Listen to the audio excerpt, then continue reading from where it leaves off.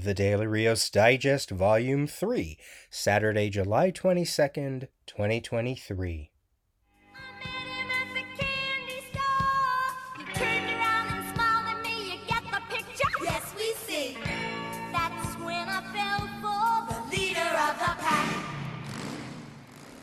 Hey everybody, this is your host Peter with the third digest of this third volume covering Monday, July 17th through Friday, July 21st, 2023.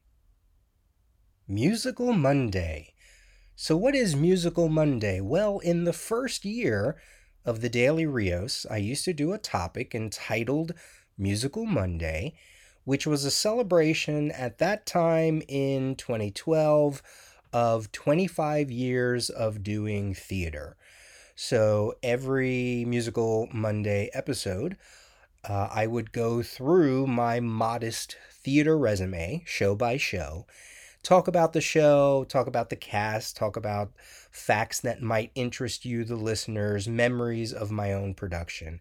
And it was all meant to be one other topic that I could do here on the Daily Rios that wasn't comics and that wasn't geek related. And at the time, as I mentioned, it was 2012, and I started with a look at the very first show, the very first official show that I did in junior high school, which was Once Upon a Mattress, which was in 1987. So that's where you get the 25 years, 1987 to 2012. Musical Monday is also the segment topic that is probably the most requested whenever I get feedback from you, the listeners. Now, I've done other Musical Mondays, which were more or less reviews of, say, a musical that was on TV or maybe something that I saw. But the real Musical Monday was this kind of journey through my resume. So as I mentioned, I started with Once Upon a Mattress. I went to Little Mary Sunshine, and then Chicago, Dames at Sea, South Pacific, and Bye Bye Birdie, which was my first community theater production in 1989. So I'm looking at school shows, although I'm done with those, community theater, I guess university productions, and then I'll eventually, time down the road, we'll get to regional theater, professional theater, choreographing, directing, etc., etc. It's all on the table. So as I mentioned, it used to be a popular episode topic. It is often requested. So here we go. We're going to go back to the true Musical Monday for this first segment in this week's digest. And we're going to kick things off with the next show on my resume list entitled Leader of the Pack. That was the music that kicked off this digest, so let's go into some background information. Leader of the Pack was a 1984 jukebox musical based on the life and music of Ellie Greenwich, a singer-songwriter who created a bunch of popular doo-wop songs in the early to mid-1960s. The musical was based on a concept by Melanie Mintz. The book was written by Anne Beats, with additional material by Jack Hefner. The story goes through Ellie's life from growing up in Levittown, New York. She formed a girl group called the Jivettes with school friends. She would eventually meet her future writing partner and future husband, Jeff Barry, and they would go on to create many songs. Recognizable songs. They would break it big by writing songs for the Ronettes. They eventually had a breakup, and the show ends at that time in 1984 with the real life Ellie Greenwich talking about how, through all of that, everything worked out in the end. Leader of the Pack had a brief off-Broadway run in 1984, followed by a Broadway run in 1985 that only lasted 120 performances. And it was during the preview for the Broadway run that the musical was cut down to be more of a review with limited dialogue. The show at that time was directed and choreographed by Michael Peters, and it opened on April 8th, 1985 at the Ambassador Theater. So let's unpack a bunch of things based on all that background information. So first off, what is a jukebox musical. That is where the majority of the songs in a show are well known popular music rather than original music, usually from a group, an individual singer, a composer. Now, they might create a new song for the show, but it's almost as if someone takes an album or a collection of songs and says, let's do something with that. Sometimes they're turned into full blown musicals with a story and plot. Other times they are just musical reviews, such as Leader of the Pack with limited dialogue. And then you even get some shows, some jukebox musicals that really just feel like they're almost like concerts. And, you barely get any sort of dialogue. There is this weird crossover where sometimes some people will list a movie that gets turned into a musical as a jukebox musical just because, like, say for instance, Footloose, most of that music was written for the movie by Kenny Loggins and others, so then they'll call that a jukebox musical, but that's not, I don't really consider that. So here are some examples. From 2018, there was a musical called Jagged Little Pill, based on the music in the album by Alanis Morissette. You had in 2015 On Your Feet, which was the life story of Emilio and Gloria Estefan. 2009, a musical entitled American Idiot, based on the Green Day album of the same name. And probably the most popular in the most, past recent years, Mamma Mia, based on the music of ABBA. Who is Ellie Greenwich? She was born in 1940. She wrote pop music that I know you're going to know, along with writing partner and husband Jeff Barry and Phil Spector. Yes, that Phil Spector and others. And those songs include...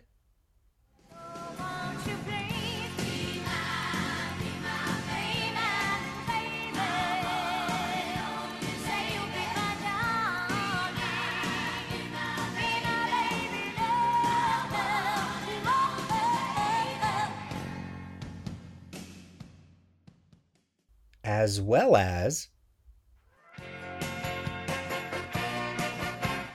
There she was, just walking down the street singing, snapping her fingers and shuffling her feet singing. She looked good, she looked fine, she looked good, she looked fine, and I nearly lost my mind before I knew she was... and a few more that you might recognize.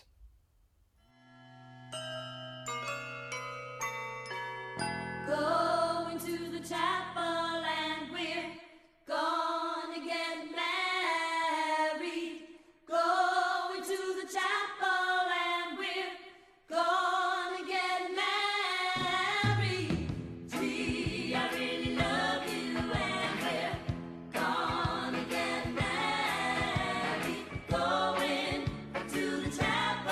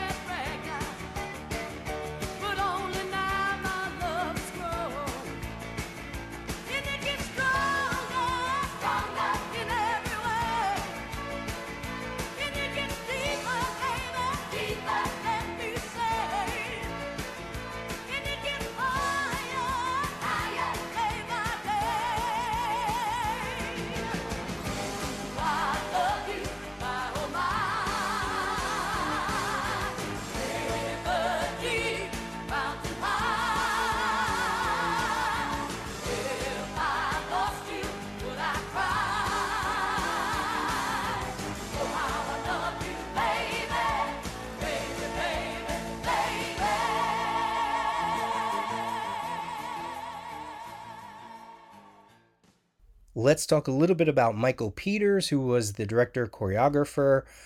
He was a director, choreographer, dancer.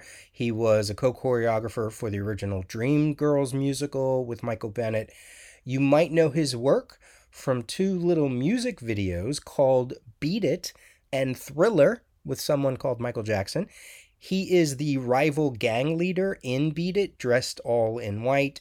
He also did the choreography for Pat Benatar's Love is a Battlefield videos for Lionel Richie, and apparently he helped Angela Bassett when she was playing Tina Turner in the movie What's Love Got to Do with It. In the cast of Leader of the Pack, you had young Ellie portrayed by Dinah Manoff, who played Carol Weston on Empty Nest, but also she was Marty in the Grease movie. The role of Jeffrey was played by Patrick Cassidy, son of Shirley Jones, half brother of David Cassidy from the Partridge Family, also the brother to Sean Cassidy, who I think was one of the Hardy Boys. Let's see, Annie Golden and Darlene Love. They were in the cast, the original cast, and they were real life friends of the real life Ellie Greenwich, and they appeared as themselves in the musical. Annie Golden was in the original Hair movie. You might also know her as Norma Romano on Orange is the New Black. And Darlene Love was the original 1960s recording artist of some of the songs in the musical. She played Trish Murtaugh, the wife of Danny Glover's character in the 4 Lethal Weapon movies.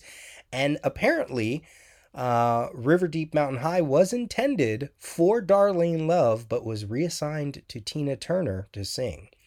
In the ensemble of Leader of the Pack, an actress known as Jasmine Guy, who would eventually go on to play Whitley Gilbert in the television sitcom A Different World starting in 1987. I didn't read a lot about like reviews or anything, but one review in the wiki called the show an embarrassment, and apparently the producers got into litigation with each other that lasted longer than the Broadway show even ran. So my memories of Leader of the Pack, it is the 7th show that I was in, and it was the second community theater show I was in at the time, and it was a community theater named Genesius Theater. It was the first show I did at Genesius Theater. This was spring, summer of 1989. It was between my junior and senior year in high school. I auditioned because I had heard about it. The production team for the musical also did the high school musicals where I went to high school. So I heard about the musical. Some of the people in high school were trying out for it. And I believe one of the girls that eventually was cast said something to me about, like, hinting that I probably wouldn't get it because maybe I wasn't quote unquote good enough or whatever. And that was all I needed to audition for it. And I got in, and I think she was a little pissed that I got in, but hey. Yeah, it's a big dance show, that was totally in my favor. And they needed young, energetic people. So, I guess I was 16 at the time. Yeah. And it was kind of a no-brainer that I would get cast. I didn't know it at the time, but Genesius Theater would go on to be like my home away from home for many, many years, for at least 10 years after that. And I would do a bunch of shows with Genesius Theater and a bunch of events, and it was a really great time in my life. It was a small black box type theater, and it had a very small audience, but the intimate space is what made a show like Leader of the Pack successful, because you could be right there in front of the audience. And it had, off in the wings, it had a waiting area, which was also like a scene shop, and then downstairs we had dressing rooms and this bar area where we would have cast parties. So you're going to hear a lot more about this theater as I go on. I don't remember much about the musical itself, the one that we presented. I imagine I met a lot of the people that I would eventually hang out with at Genesius Theater and at other theaters. They were older than me, many that I still talk to this day.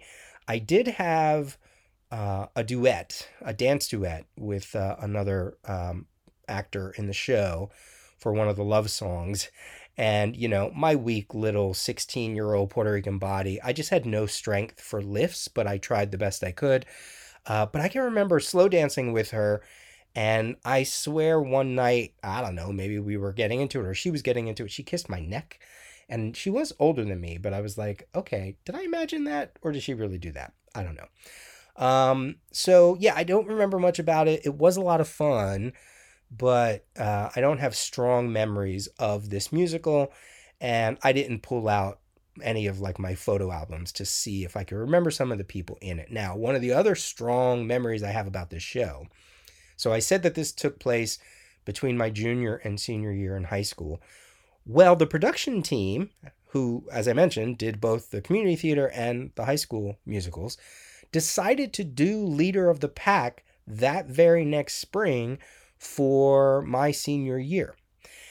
And it was barely a year later, and I decided not to audition for it because I was like, why do I want to do it again? It's the same production team, it's the same show.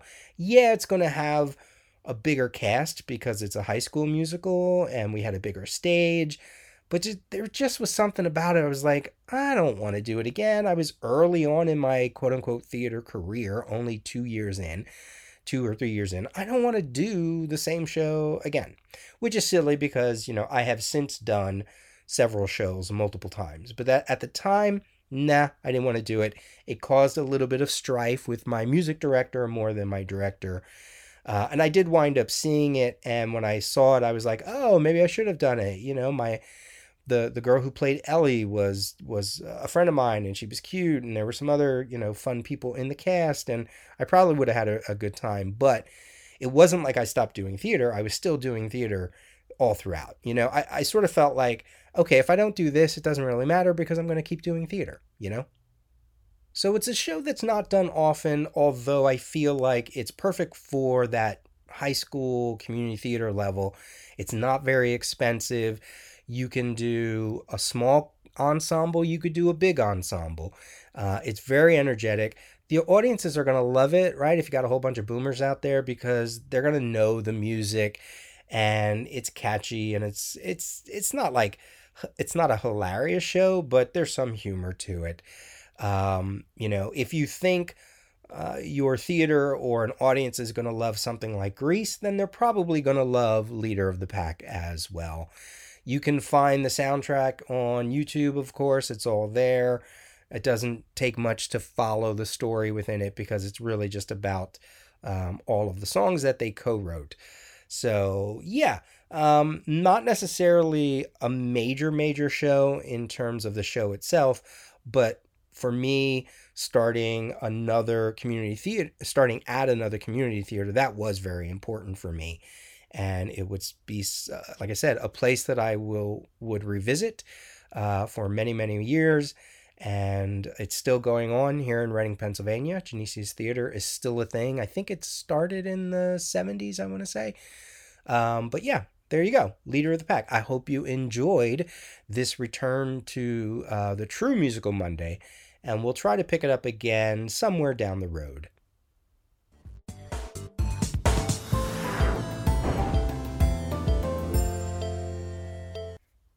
Timeline Trivia Tuesday for July 2023, Part 2. Continuing our tour through anniversaries for the month of July, this time going back 40, 50, and 60 years ago. By the way, something that I missed last time around, to celebrate 20 years ago of July 2003. On July 19th, 2003, the Teen Titans animated show began, and that would run for 5 seasons with some movies. That's a pretty big deal considering that cartoon version of the Teen Titans, they are still on the air more or less with Teen Titans Go, and that has had 7 seasons so far. Okay, so back to comics. 40 years ago, July of 1983, We were right at the beginning of the era of Marvel miniseries, continuing with Cloak and Dagger, #1 of 4, by Bill Mantlo, and the art team of Rick Leonardi and Terry Austin, co-created by Bill Mantlo and Ed Hannigan. There's that name again. The duo first appeared in Peter Parker, The Spectacular Spider-Man 64 at the end of 1981, and this miniseries was, kind of like a deeper exploration of their origin while also dealing with drugs and, the underside of New York City. We also had 40 years ago Daredevil 200 by Denny O'Neil and William Johnson on art, featuring Daredevil versus Bullseye, all under that John Byrne Terry Austin cover, if you know which one I'm talking about.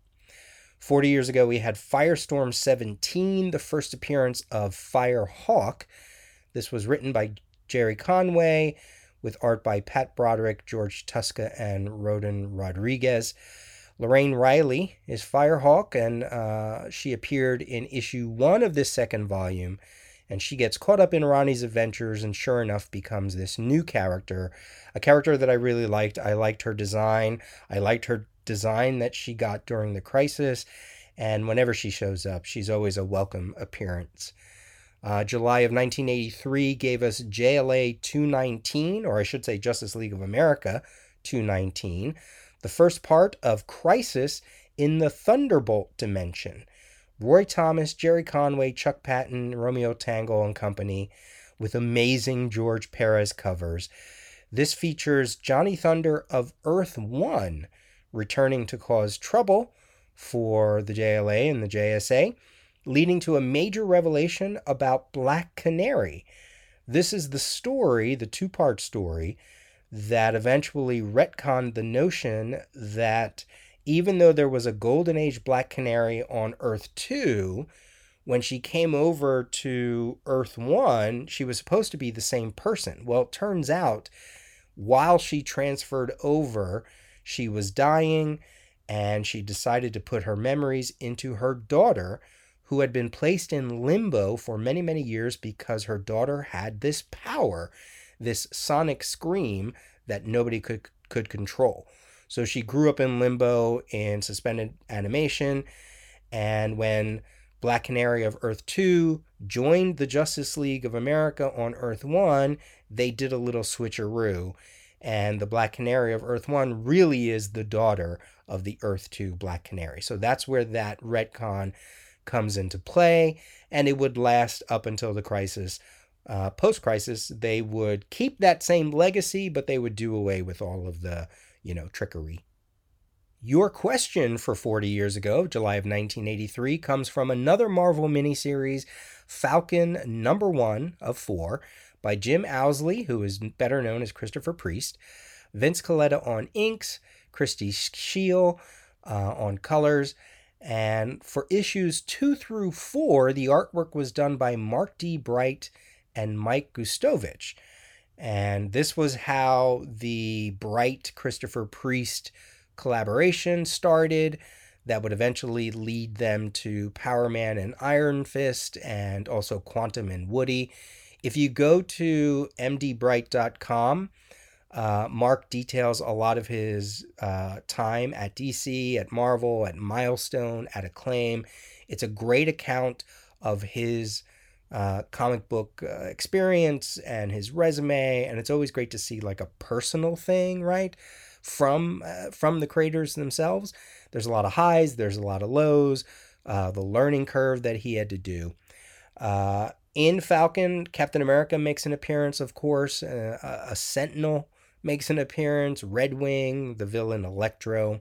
Your question: so Mark D. Bright drew issues 2, 3, and 4. Who was the artist on the first issue of Falcon? By the way, I have to stop here 40 years ago, July of 1983, because the summer of 1983 is when my comic collecting goes full throttle.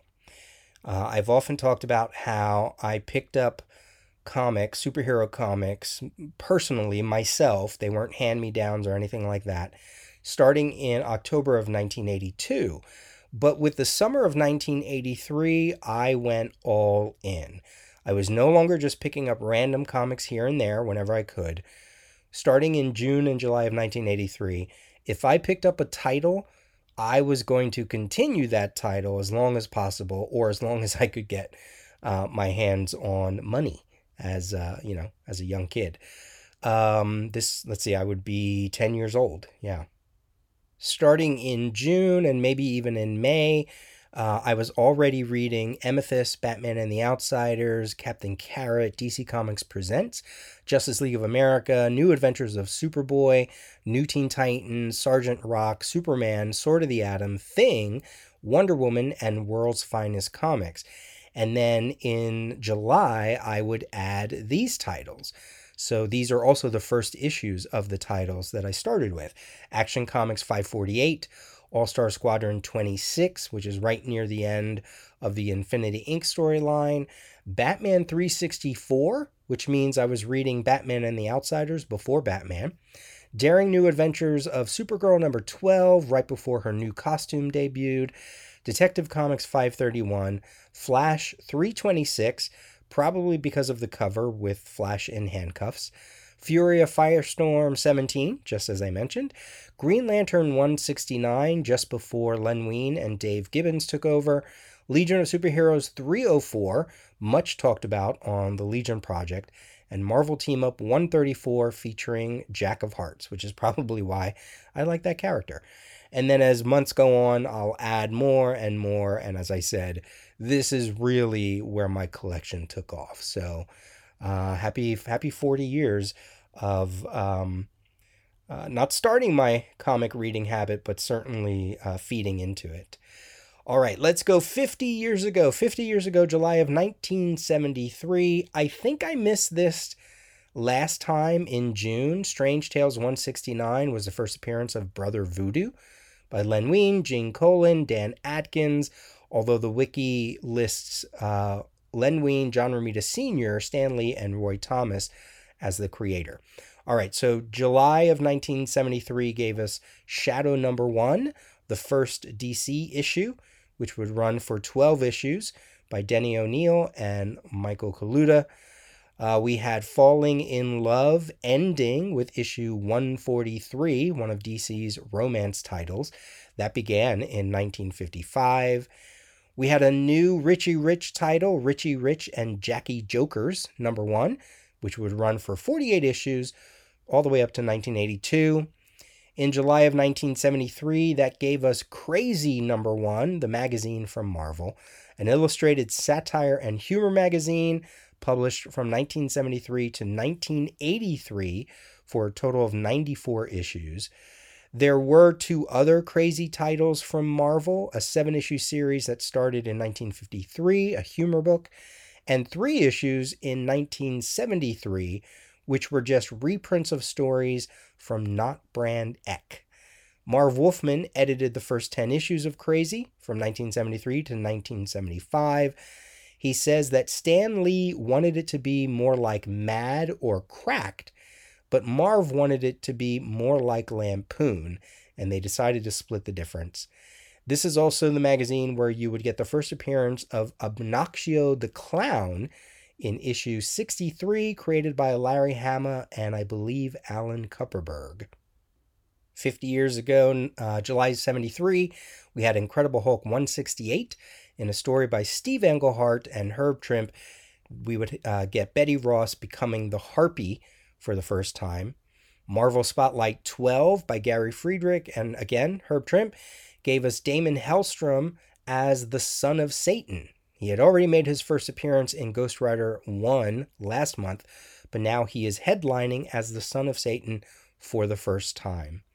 Your question for 50 years ago comes from Daredevil 105 by Steve Gerber and Don Heck and Jim Starlin. Daredevil meets Madame McEvil, who claims that he is in the thrall of Thanos.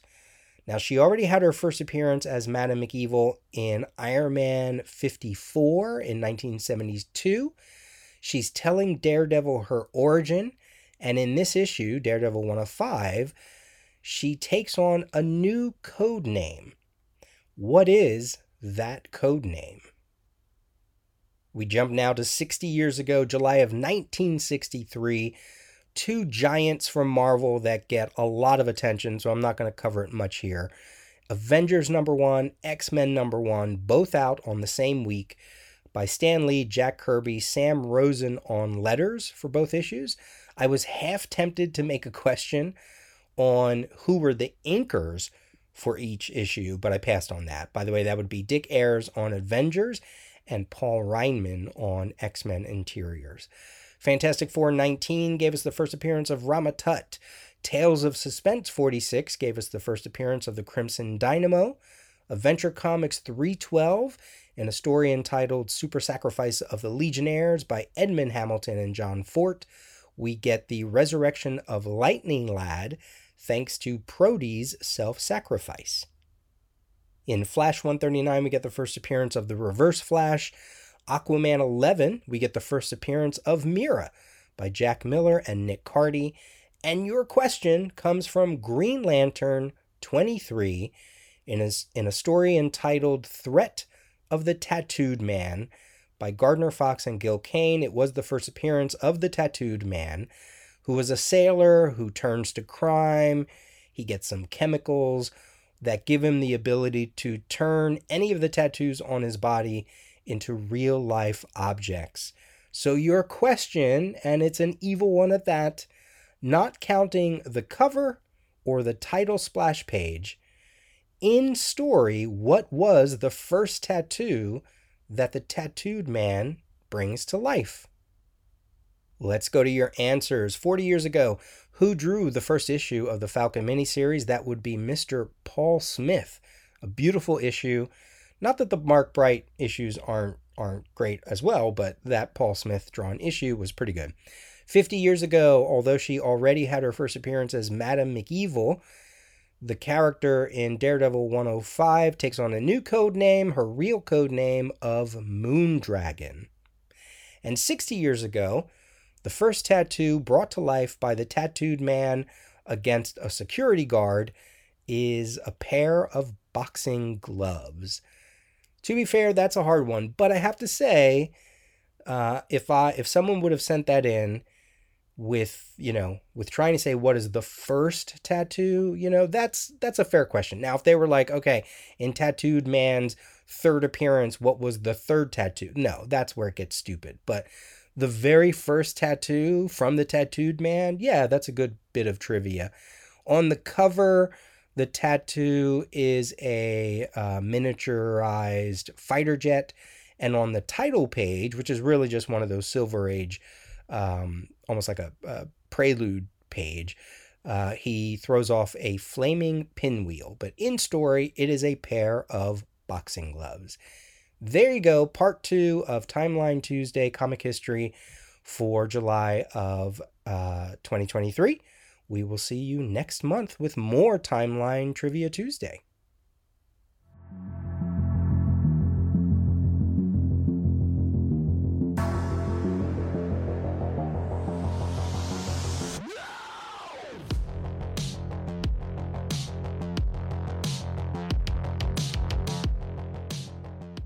New Comics Wednesday and previews. That's right.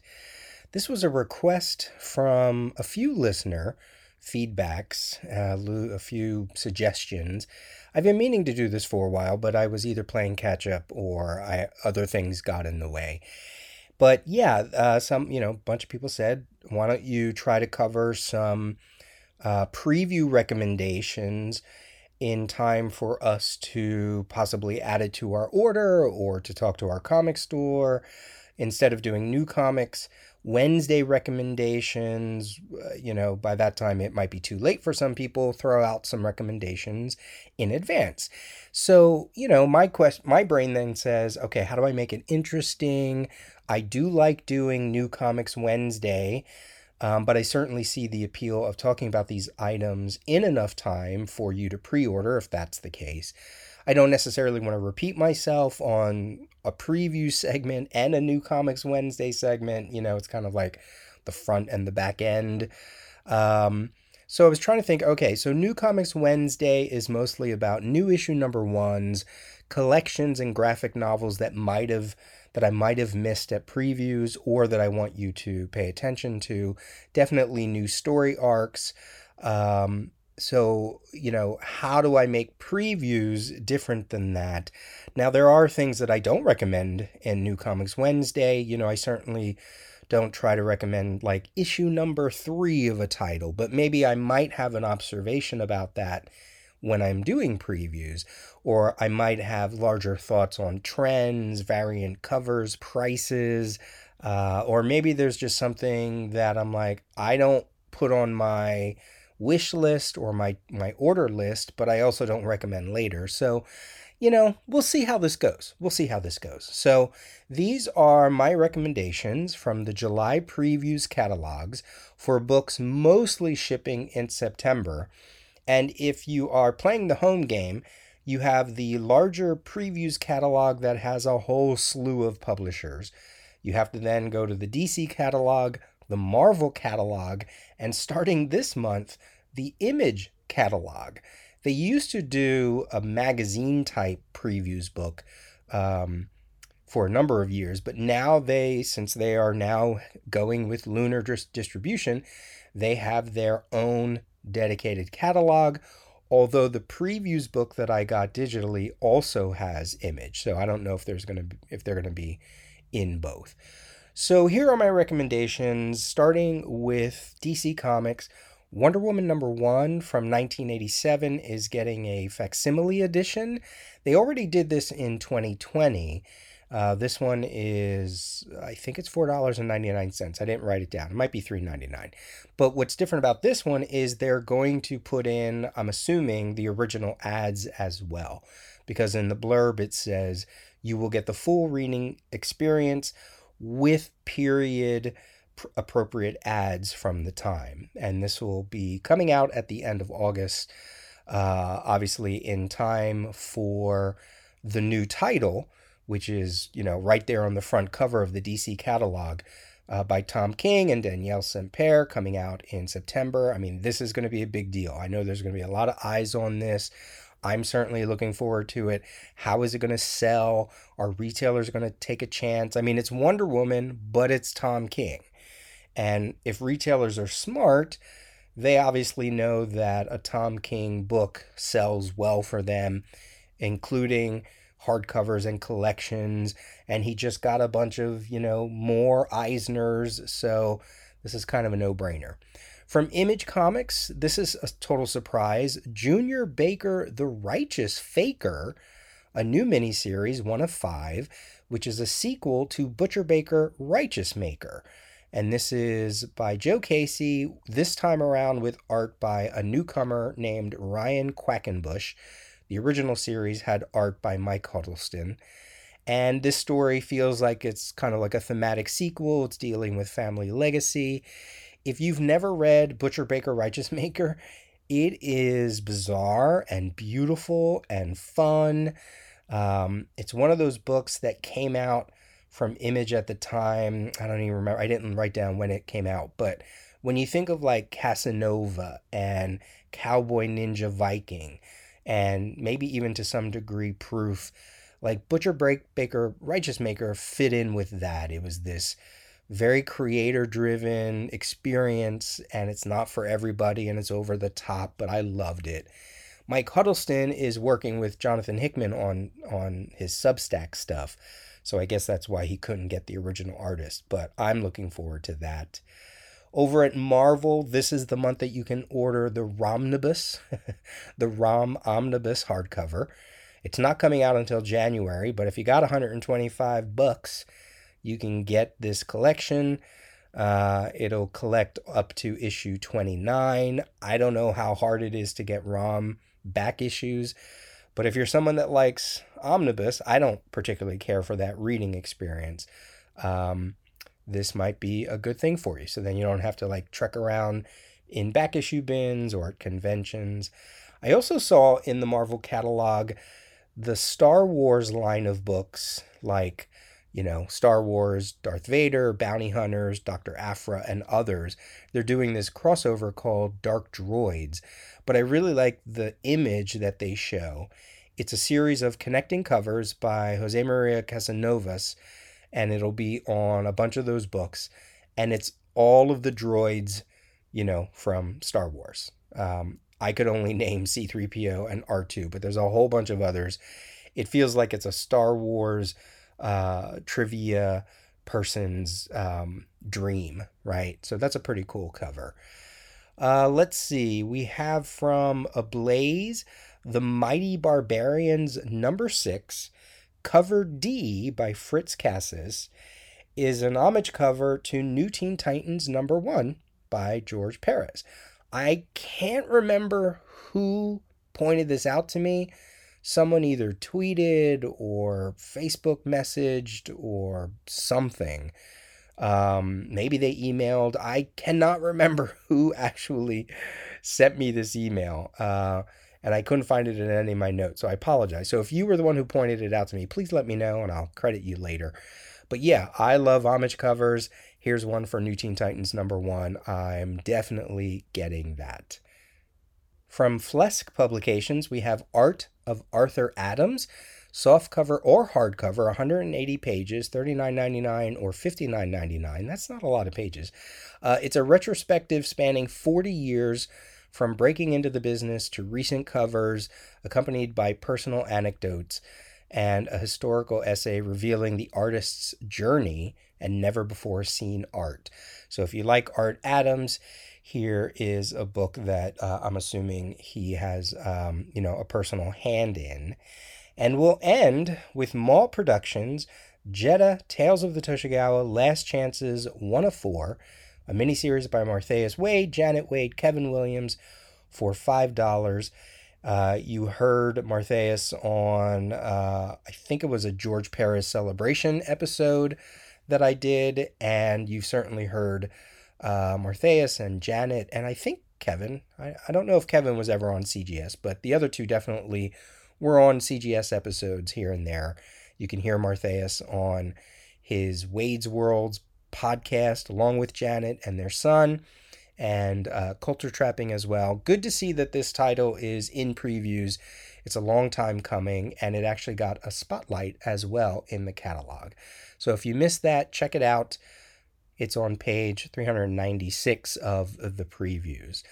All right, so yeah, let me know. Let me know if that was something of value to you. I will try to drop it earlier in the month if I decided to do it for August.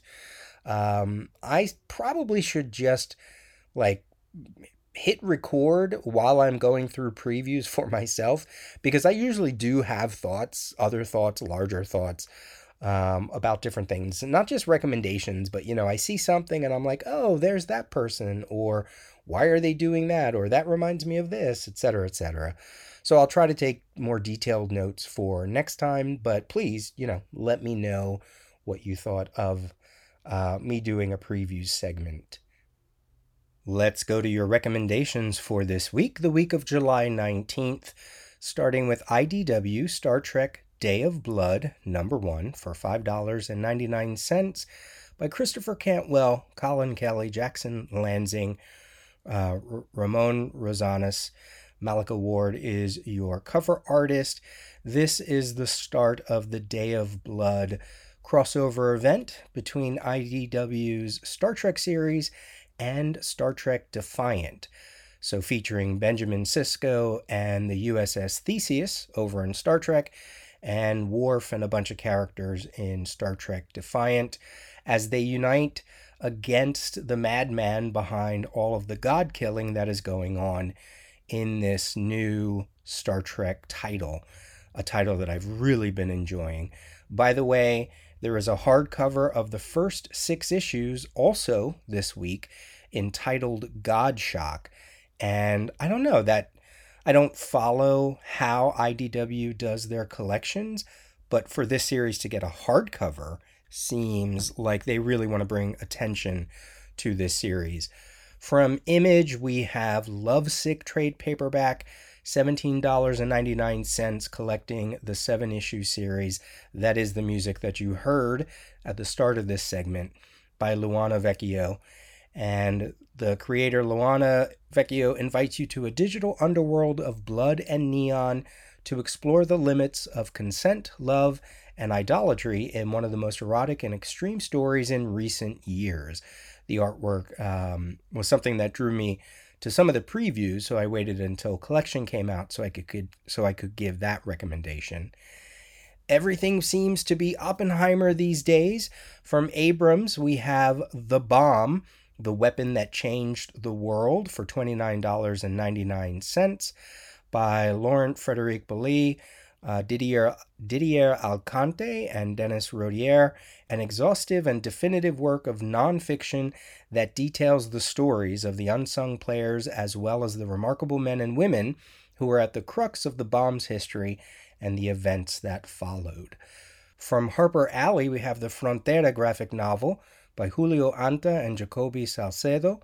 This is both softcover and hardcover, $18.99 or $26.99. The blurb here: as long as he remembers to stay smart and keep his eyes open, Mateo knows that he can survive the trek across the Sonoran Desert that will take him from Mexico to the United States. That is, until he's caught by the Border Patrol only moments after sneaking across the fence in the dead of night. Escaping their clutches comes at a price, and lost in the desert without a guide or water, Mateo is ill-prepared for the unforgiving heat that is sure to arrive come sunrise. With the odds stacked against him, his one chance at survival may be putting his trust in something, or rather someone, that he isn't even sure exists. If you'd ask him if ghosts were real before he found himself face to face with one, Mateo wouldn't have even considered it. But now, confronted with the nearly undeniable presence of Guillermo, he's having second thoughts. As his journey stretches on, Mateo will have to decide exactly what and who he's willing to sacrifice to find home.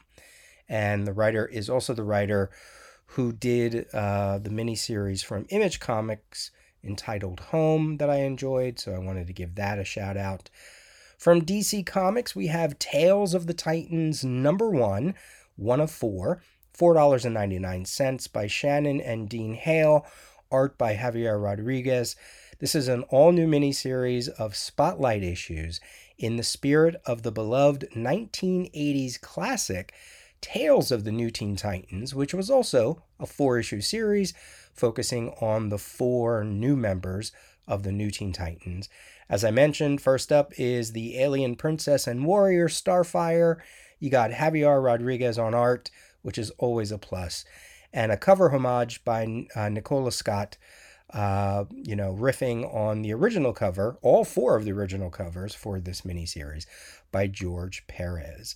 Speaking of George, DC is releasing the War of the Gods miniseries, calling them special editions. Wonder Woman War of the Gods Special Edition #1 is out this week. That was also a 4-issue series, $4.99. Chuck Coletta on Twitter asked, why did I think they were releasing this? Some of it could be just to celebrate George Perez. Some of it could be because of the new Wonder Woman title that's coming in September. And I thought, there was that Lazarus Planet, was it Revenge of the Gods miniseries? I think that's what it was called, which featured Wonder Woman and Shazam. Did it have any kind of connection to that? So that was I didn't read a release, so I really didn't have any idea why are they doing this, other than it's probably been a while. Now, I know that there's a trade. In fact, there might be more than one trade collection of that event, because I think I have one that is entitled Wonder Woman War of the Gods, and then I think they also might have reprinted the miniseries when they were doing those Perez Wonder Woman trades. I'm not sure about that. So, there you go. If you haven't ever read that event, which is a little bit messy, they are putting them out in special editions. There you go. Those are your recommendations for the week of July 19th. some things have been happening that might be related. We're in a race against the Nazis. So cool. Are we saying there's a chance that when we push that button, we destroy the world? I'm actually not sure. All America's industrial might and scientific innovation connected here. We've got one hope. What do I have to do? I know what it means if the Nazis have a bomb. Catastrophic! Well, remember this day. Okay. Detonator charge. The world is not prepared. It's a giant blowout. How could you possibly know that? You are the man who gave them the power to destroy themselves. Do you guys ever think about dying?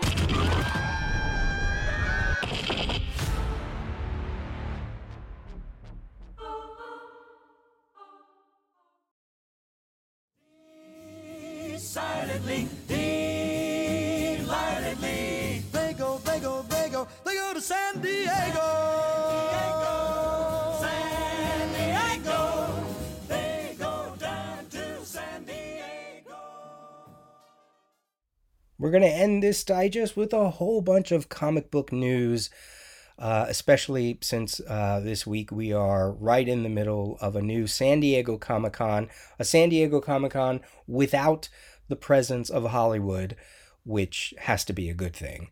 So there has been a number of comic book announcements that have come to the forefront, which is pretty amazing. I also have some news from the last few weeks. So this might be a lengthy segment.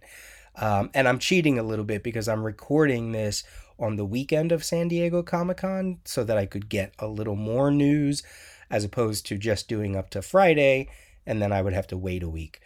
So let's start. I'm going to give you some news, maybe a little bit of commentary as well, starting from Marvel. This was announced a little earlier in July or in the summer. There's a new Thunderbolts series spinning out of the recently completed Captain America Cold War event. This is going to see Bucky taking on the role of the Revolution, the sole keeper of a century's worth of covert information and secret files, which he intends to use to further his mission to take down the biggest threats in the Marvel Universe or die trying. Among those threats are the Red Skull, Kingpin, and even Doctor Doom himself. So the makeup is straight out of the Marvel Cinematic Universe. We have the Winter Soldier, Black Widow, White Widow, the Red Guardian, U.S. Agent, the Contessa Sharon Carter, and thrown in a little bit of an odd measure here, Shang-Chi. And this is by Colin Kelly and Jackson Lansing, a creative team, a writing team that I follow. I really enjoy what they're doing with Kang the Unconquered, with some of the preliminary Captain America stuff I read, right through to IDW and Star Trek. I believe they call themselves the Hive Mind, but this we're going to talk about them a little bit later as well. The artwork on this is by Geraldo Borges, and this will be out in December. If you want more White Widow, she's going to get her own four-issue miniseries by Sarah Gailey and art by Alessandro Miracolo. This will be on sale in November, featuring Yelena Belova.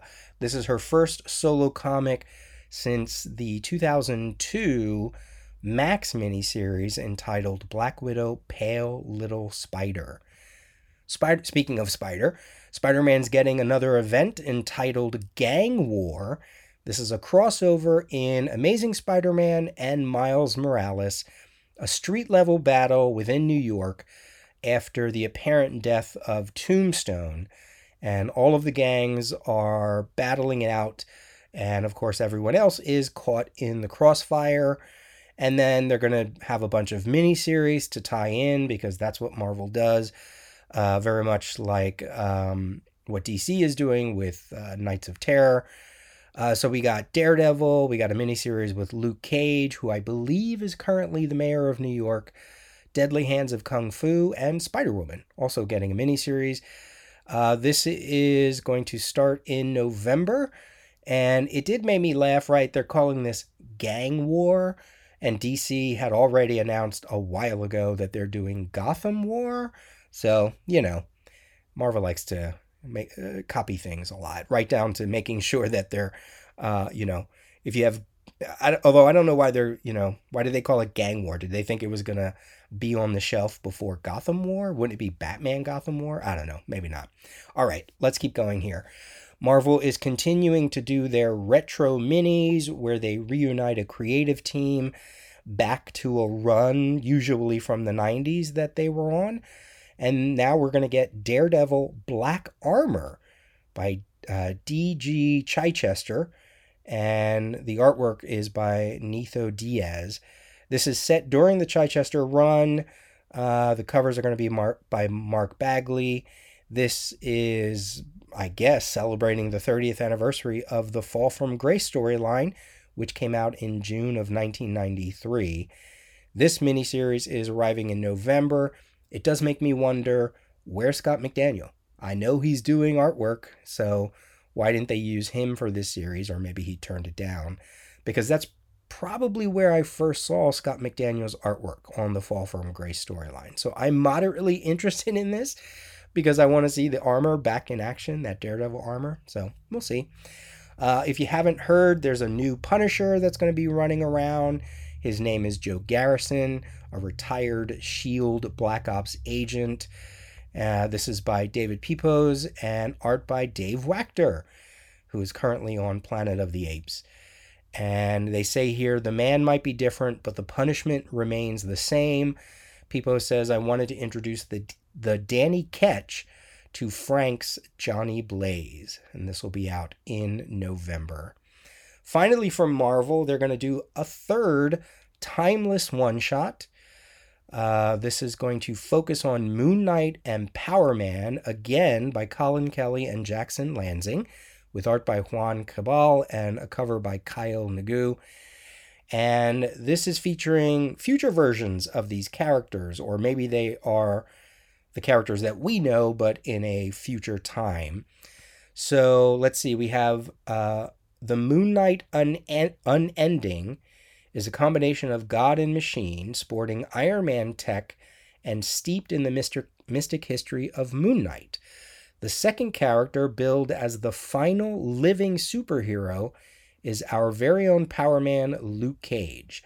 And he now wields the unstable powers of the Sentry, the Hulk, and the Iron Fist.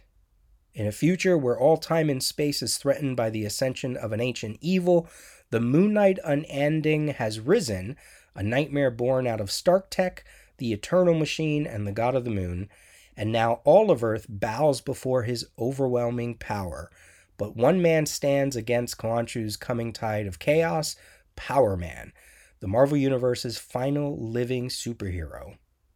Can the Marvel Universe ever truly be saved? Featuring shocking glimpses into the next year of Marvel's stories. So on Twitter, Shane, I posted something about this, and Shane, not from CGS, but a listener who comments every now and then, I believe he's from Northern Ireland, says, did they ever follow up on the previous two timeless one-shots? The first one seemed to be setting up Marvel Man's entry into the universe and an event centered around him, and the second one seemed to be setting up an event and new villain who had stolen 1 second of time from Kang. And I agreed. I wrote that on Twitter. I was like, these are really good one-shots for Marvel. You know, DC really does these kind of one-shots superbly well. If you go back to like DC Countdown and DC Rebirth and other one-shots that have been really good. Marvel's, sometimes they're good, sometimes they're okay. Marvel Legacy was pretty good. And the timeless one-shots also have been good, but the potential feels like it's wasted. Like, where's the story that is supposed to spin out of it, as Shane mentioned? So now we're going to get another one, and who knows if they're really going to follow up on it. So I wish they would, because they are a draw for sure. If I bounce around at other publishers, there was some news. Of course, this isn't all-encompassing, but like, for instance, Boom Studios teased that Tom King is going to do a book with Peter Gross, that's cool, about dogs, apparently. And Tom mentioned that early in his career, he was approached by Boom Studios, and now they finally get a chance to work together, so we'll get more information on that. From Dynamite, they're going to be doing a new Nightmare Before Christmas comic coming out in 2024. They've been doing some Disney villains comics like Scar and Maleficent. There's one on Hades, and they look pretty good. They look pretty good, if I'm being honest. Vault is doing a comic entitled Beyond Real by Zach Kaplan and a whole bunch of different artists. And this book follows the struggling artist June following a severe accident which leaves her boyfriend in a coma and causes her to experience bizarre visual phenomena. When she discovers that the world she considers reality may in fact be a computer simulation, she must set out on a perilous journey through metaphysical layers of the simulation to reach the true creator and save her love from death. This is going to be released in October, and apparently it might have some meta commentary on comics creating as well, I think. From Fantagraphics, coming in 2024, fall of 2024, a groundbreaking Brazilian comics anthology edited by Rafael Grampa and Janaína de Luna. And this is going to be entitled Braba, 13 short stories created by 16 pioneering Brazilian cartoonists. And the term Braba is a Brazilian slang derived from brava, meaning angry, and has been embraced as a symbol of something impressive and groundbreaking, originating from Brazil's edgy youth culture. And they're going to put all this together in an anthology, so I'll be looking forward to that. This was announced before San Diego Comic-Con. Flash Gordon will be celebrating his 90th anniversary with Mad Cave Studios. They have licensed the rights for original comic books, reprints of older ones from King Features. The line will include graphic novels from the publisher's middle grade imprint paper cuts, as well as other projects. I started to read Flash Gordon strips, and I only got so far, but they are amazing, of course. That's not a new thought. But I wanted to really immerse myself into the original strips, and I really should get back to that. From DC Comics, a whole bunch of news, including one that took everyone by surprise: Justice League versus Godzilla versus Kong, the DC Universe versus the Monsterverse. Starting in October, a 7-issue crossover that sees the barriers between worlds break down, and creatures of the Monsterverse will spill over into the DC Universe. Written by Brian Buccellato, and you have a bunch of artists, who are like, please, can I work on this? Please, please. Cover artists include Drew Johnson, that's an obvious choice, Jim Lee and Scott Williams, Rafael Albuquerque, Dan Mora, and others. Yeah, this one has a lot of people excited. A new series by Joe Casey and Dan McDade entitled Kneel Before Zod, coming out in 2024. You're going to get a sneak peek in Action Comics 1060 in December, and this story appears to be set on Krypton at a time before Jor-El and Lara detect Krypton's imminent destruction. We have Return of the Superman 30th Anniversary Special. I talked about, I think on the most recent DC All-Stars episode, how Action Comics feels like it's this quiet reunion of all the Reign of Superman characters from when Superman died, because you got John Henry Irons, you got the clone Superboy, Eradicator shows up, Cyborg Superman shows up, and this is going to bring back all of the old team: Dan Jurgens, Louise Simonson, Jerry Ordway, Carl Kiesel, Brett Breeding. I thought Tom Grummett's name was also attached to that, which would be amazing, because I haven't seen Tom Grummett artwork in a while. I mentioned that we would be hearing more from Colin Kelly and Jackson Lansing. They are coming over to the DC Universe and writing a new Outsiders book, spinning out of Gotham War, featuring Batwoman and Luke Fox. And this is going to be a superhero archaeology comic unlocking the history of the DC Universe. DC has had so many crises, but that is universes that have fallen apart. What could have survived? What could have fallen in the cracks? And if it sounds like Planetary, yes, you would be correct.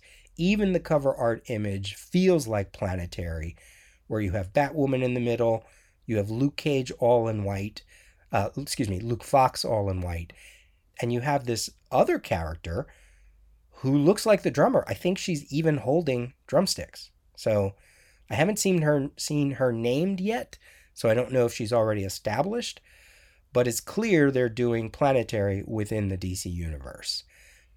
We have a new event coming out from the Titans universe entitled Beast World with Tom Taylor and Yvonne Hayes from, Blackest Night and Aquaman and other comics. That has me really stoked. So this is where millions of people are transformed into rampaging anthropomorphic animals, including, naturally, heroes and villains. Beast Boy Garfield Logan becomes the world's main hope of defeating the villain known as Necrostar, an alien creature similar but more dangerous than Starro. This is going to be shipped in November, I assume spinning out of the final issue of Tales of the Titans number 4 in October, which features Beast Boy. And the big draw to this is wait till you see Garfield Logan adapting the body of a Starro to help defeat this villain. So here we go. We're going to get the Titans' first big event. I don't know how much this is going to cross over into other titles, but if they are to be the preeminent team of the DC universe, then I guess it only makes sense that they're going to do an event. So those are your comic news. I do have a few non-comic news, but still comics related. Speaking of Beast Boy, they're doing a bunch of shorts, animated shorts, coming out of a UK studio entitled Beast Boy Lone Wolf. And I'm assuming this is going to come out through Cartoon Network. So that's keeping with the popularity of the character and with Teen Titans Go, although it's not set within the Teen Titans Go universe. So I don't know how much, I don't know if that'll actually be followed through on, but it was because I saw that bit of news before San Diego Comic-Con. Speaking of DC's animated slate, another set of announcements that took people's heads right off their shoulders. Their next big animated movies that they announced. The first one will be an adaptation of Watchmen. Yes, that's right, Watchmen. Told in a way, one of the reports or press releases I read said something like, but told in a new, updated way. Something like that, like a fresh new take on the story, which is like, okay, what does that mean? And then the second big announcement for animation, Justice League Crisis on Infinite Earths. Yep, they're finally going to do an animated version of the Crisis story, which a lot of people have said over the years that that's the way to do it.